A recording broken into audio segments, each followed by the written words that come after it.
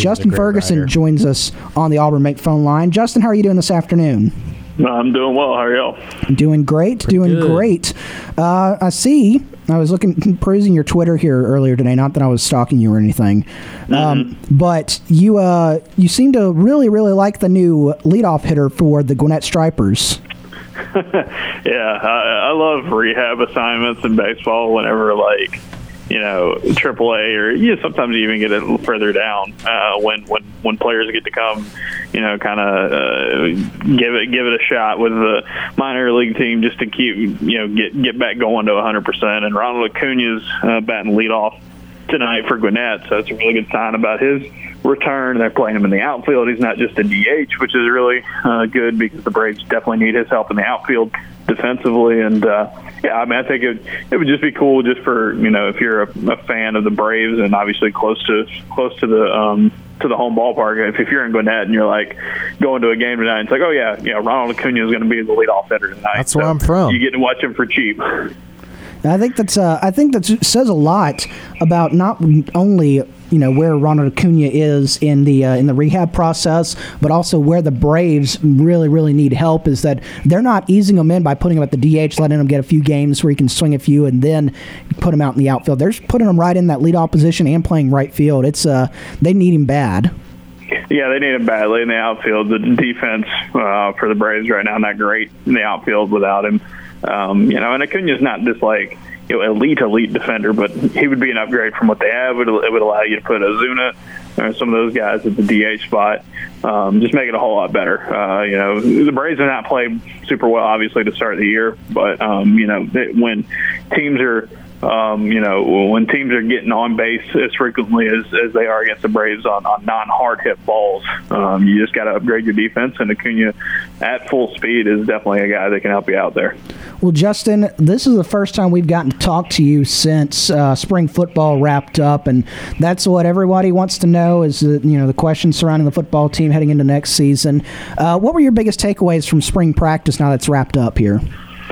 I think the two big ones for me were just kind of finding the depth and establishing some new guys on the defensive side. This is a defense that does not have a ton of depth in terms of scholarship guys right now, and so they needed dudes to step up. The defensive line, the secondary has kind of lead dogs, but who's going to be that next wave?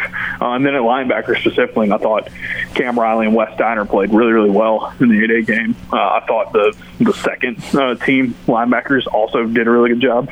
But without Owen Pappoe right now, as he recovers from his injuries from last season, no Zakoby McClain, no Chandler Wooten, who was going to step up at linebacker? And I thought, I was kind of pleasantly surprised by how well the linebackers played throughout spring ball, and especially during the 8A game. On the offensive side, I think you weren't going to get very many answers, from the quarterback spot. But the fact that we are now talking more about Robbie Ashford than we probably did coming into camp says a lot. I thought he played really, really well. I think he brings kind of a dynamic kind of running ability and, different style to that room and that competition. Of course, Zach Calzada wasn't 100%, so, he would have gotten more reps. It's going to be an even battle. It's going to go into the fall. We all know that. But the fact that we saw Robbie Ashford play well and in the 8A game and that he, came on strong towards the end of spring practices, I think says a lot because I didn't think he was necessarily the guy a lot of people are going to be talking about at that position. And lo and behold, he's become a quick fan favorite off of, just what we were able to see here recently. You talk about Robbie Ashford there. A lot of the talk coming into spring camp with Zach Calzada not being able to be 100% go was that this was TJ Finley's time to kind of separate himself away. Why do you think Robbie Ashford? I know all his physical traits. He's really, really good athlete. What do you think it says that Robbie Ashford was able to come in so quickly and catch up to TJ Finley? Yeah, I think it's just this is a guy who's finally getting a real opportunity. He spent the last 2 years at Oregon, behind some experienced guys at quarterback. So this is not a dude who's new to college football. He's not new to new to practices or anything like that at this level. He's new to the offense, but I think he's got that kind of foundation that was able to let him kind of hit the ground running. And it's a true open quarterback battle. There is no real clear favorite right now. Whereas I think at Oregon, he was in a spot where it was going to be tough for him to break through. So I think it's just being closer to home, having just kind of a more open opportunity to be the quarterback, I think really said a lot. And, he worked hard. He put in the effort, and I think he's going to be a guy that we're going to be talking about in the fall. Yeah, so this is TJ's second year in the system, and from the A-Day game, you kind of saw that he didn't really separate himself from the rest like he was kind of expected to. What did you think kind of concerned you? Because I still feel like it's his spot to lose almost, but what do you think kind of concerned you about why he didn't make that leap? Yeah, I think the thing with TJ is just kind of what we saw from him last year. He's kind of got some of what I think was kind of Bo Nix's issues when he was a starting quarterback here, where it's like, yeah, he's obviously, got talent, right? He can make some really good throws. He's huge. He's got a cannon for an arm. It's just the consistency, right? He made some really good throws in A-Day, and then he also missed some kind of easier ones. It's just he's got to develop that kind of consistency that you need to play quarterback at a high level. You definitely can see, where he can be a really good quarterback. It just needs to come a lot more frequently. That stuff doesn't come overnight. I think that's something he's got to continue to work on. But, also you got to keep in mind with the spring game, that was just one of 15 practices. That was just one of 3 scrimmages. Brian Harsin and a lot of folks have been talking really highly about him. How well he did in spring. So even though he didn't kind of blow anybody away in the spring game, I think there was some development. I think there was some progress. You just got to see a lot more of it on a consistent basis for him to be the quarterback Auburn needs. Justin, one of the things that did not look very good at A-Day was the running game. The running game struggled mightily, but one of the reasons for that might be that the offensive line was very banged up. 4 of the 5 possible starters were not playing in that game. So, do you think that once those guys come back, do you think the running game is going to improve, or do you think that running the ball is going to be a significant problem for Auburn this year? Yeah, last year they didn't run the ball particularly well against quality competition. That is a red flag. But I can't really say too much about what we saw in the spring game, just because, like you said, 4 of the 5 guys that were possible starters just aren't out there right now, and there's a couple other guys that are fighting for playing time, fighting for starting jobs. It's just not nearly a complete view of what's going on at that position. On the flip side there with that, it's just Auburn's defensive line is really good, especially that first team defensive line. When you have Marcus Harris and Colby Wooden and what Jason Jones brings to the table, a number of guys like that, it's just going to be hard to run the ball against those dudes behind a banged-up offensive line. So that's the thing. It's just kind of like a wait-and-see kind of thing, right? I don't want to sit here and say, yeah, they'll obviously be a lot better running the ball this year because of the experience they bring back. Last season, they were not, efficient running the ball, and the offensive line's got to get better. We just didn't get a good look at it in the spring. So, I think it's just going to be one of those things that we don't really know an answer until the fall, and that's, I can see where that's kind of frustrating to some fans, but this is kind of the fact of the matter. The priority for that offensive line here in camp was to get everybody healthy again. Yeah. So, excuse me. Coming into year 2 with Harsin, obviously, there was a lot of off-season issues or speculation, things that went on. What do you think he wants to come out into this season and prove to maybe not only to fans but to media, maybe to himself, maybe even to the powers that be at Auburn? Yeah, I think the number one priority is you got to be better than you were last season, right? You got to show progress, and that's going to be tough because this roster is not as talented as the one that was here last season, and the schedule is only getting tougher, especially away from home. So I think, 2021 is going to go down as a missed opportunity for him. They've got to build off of that. They got to show that the program is going in the right direction, that they are, that you got to stay the course. Because the thing with Harsin was like, even before all this stuff happened, this offseason, we knew that this was going to be a long-term hire, right? This is not going to be a, immediate, instant, championship-winning success. He was going to have to build. You're now building in a tougher situation. You're building from behind a little bit. But I just think the number one priority is that they've got to win more games. They got to be better on offense. That's like 1A and 1B. And it's as simple as that. You don't want to get into a situation where you get at the end of your second year and it's like, well, the program's not in any better of a spot than it was this time last year. That would be a really, really tough spot for him to be in. So I think the top priority has got to get better on offense and win games, finish games. You had an opportunity to be a much better team last season, and you didn't. And so you've got to have a winning record. You've got to be much better on the offensive side of the ball. And if you do that, I think a lot of the other stuff's going to take care of itself. Flipping the page over to basketball is, I think, a lot of Auburn fans still in the basketball mode, watching all the transfer stuff happen. Auburn basketball got a big 5-star last week to sign Trejo, coming up from LSU, the recruiting ranks of LSU, over to the Auburn Tigers. And there's a lot of buzz around some of the new guys coming in, visiting the Tigers this week. What have been your thoughts about Bruce Pearl's job so far in the transfer portal? And then are you hearing anything about potential guys coming who could potentially be signing with the Tigers next, if anybody?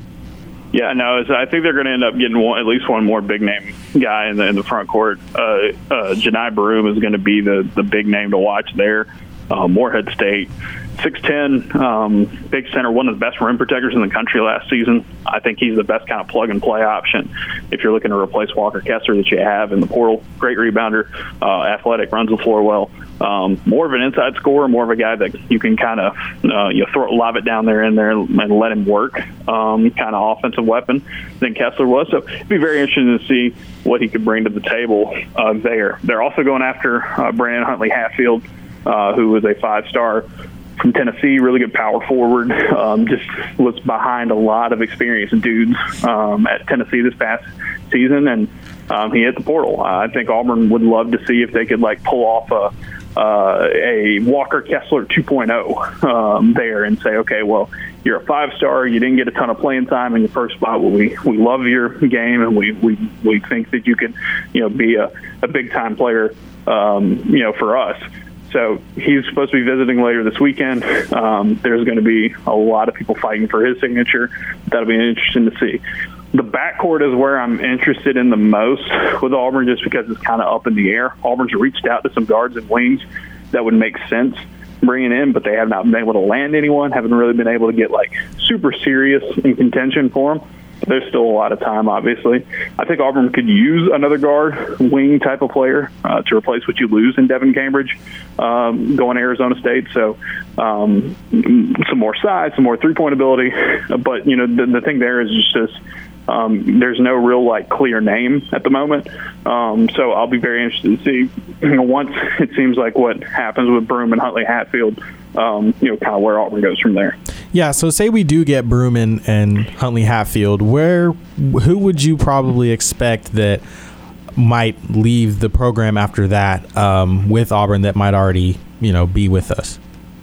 Yeah, I think the thing there is just I don't want to speculate on anybody possibly leaving, but right. I would think it would just be kind of like what you saw with Cambridge, right? Yeah. Guys that are down on the depth chart that, just might have a harder time finding playing time, might look around and say, you know what, I enjoyed being here at Auburn, but, I could go somewhere else. So I just think anybody who wouldn't be a returning starter, a key guy, especially in the front court, if they were able to get both of those dudes, it would kind of create some tough spots for dudes to be in, and I think they would have to come to the decision. We're like, all right, do I want to stay on this team and know that I'm not going to get a ton of playing time, or do I want to go ahead and get a shot elsewhere? So, I think if they bring in multiple guys, they've still got room. They can still got some spots to play around with.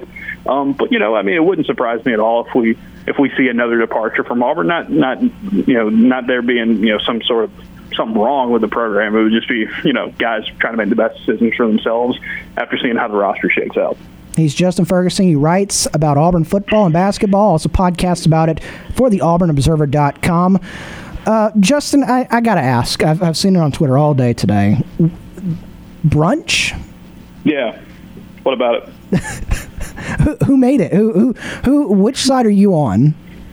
Oh, I'm in favor for it. It's not something I necessarily do very often, but this started from a conversation Painter and I had on our podcast that went up this morning. We're talking about Easter, where I was like, what do you eat for Easter? And it's like ham. And then Painter was also making the assumption like, brunch is a big deal now.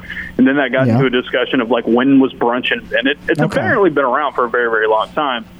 But social media and very basic white people have made it feel like it's kind of a newer thing. So I think that's kind of the crux of all that. Brunch is awesome. As a basic white person, I am pro brunch, though. Well, that is good to know. If you want to hear the brunch conversation, make sure you go and subscribe to the Auburn Observer with Justin Ferguson, Painter Sharpless, who do a great job over there. Final question for you, sports-related wise. Justin, how fun has it been, at least for the first two games, to watch this Warriors team back in the playoffs? Yeah, it feels like the old ways again. This team's got kind of a vibe of like pre-KD Warriors, which as a Warriors fan, I loved watching the KD era. But this has got a team. They're playing awesome team defense. They've got Nikola Jokic, who is one of the best players on the planet, in trouble a lot of times. When he's out there. So. It's just been a lot of fun. Jordan Poole was a guy that I did not think was going to be very good. Absolute stud. For Golden State. And then he's kind of blown up here recently. Clay getting back to his old way. Steph getting healthy.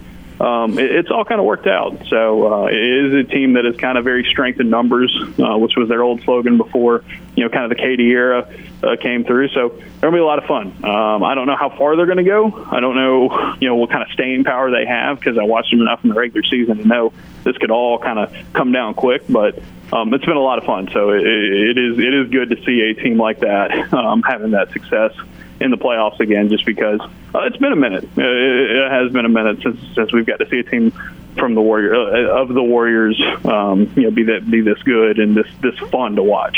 He's Justin Ferguson from the Auburn Observer. Justin, give us a preview of what you got coming up here from the Observer this week. Yeah, so tomorrow morning's newsletter is about Wendell Green Jr. I found some numbers about him today that were pretty mind-blowing. I did not expect to see some of these that popped up. So really, really high on what Wendell Green Jr. could look like in another year at Auburn. So there's a big kind of in-depth breakdown. I'm trying to do one of these for every player coming back to the team. Did one on Jalen Williams a couple weeks ago. So Wendell is going to be the focus tomorrow. If you sign up at the Observer, you can get that in your inbox tomorrow morning. Thank you so much, Justin, always for the time. Can't wait to talk to you again next week, and can't wait to have you back in the studio very, very soon. Absolutely. See y'all.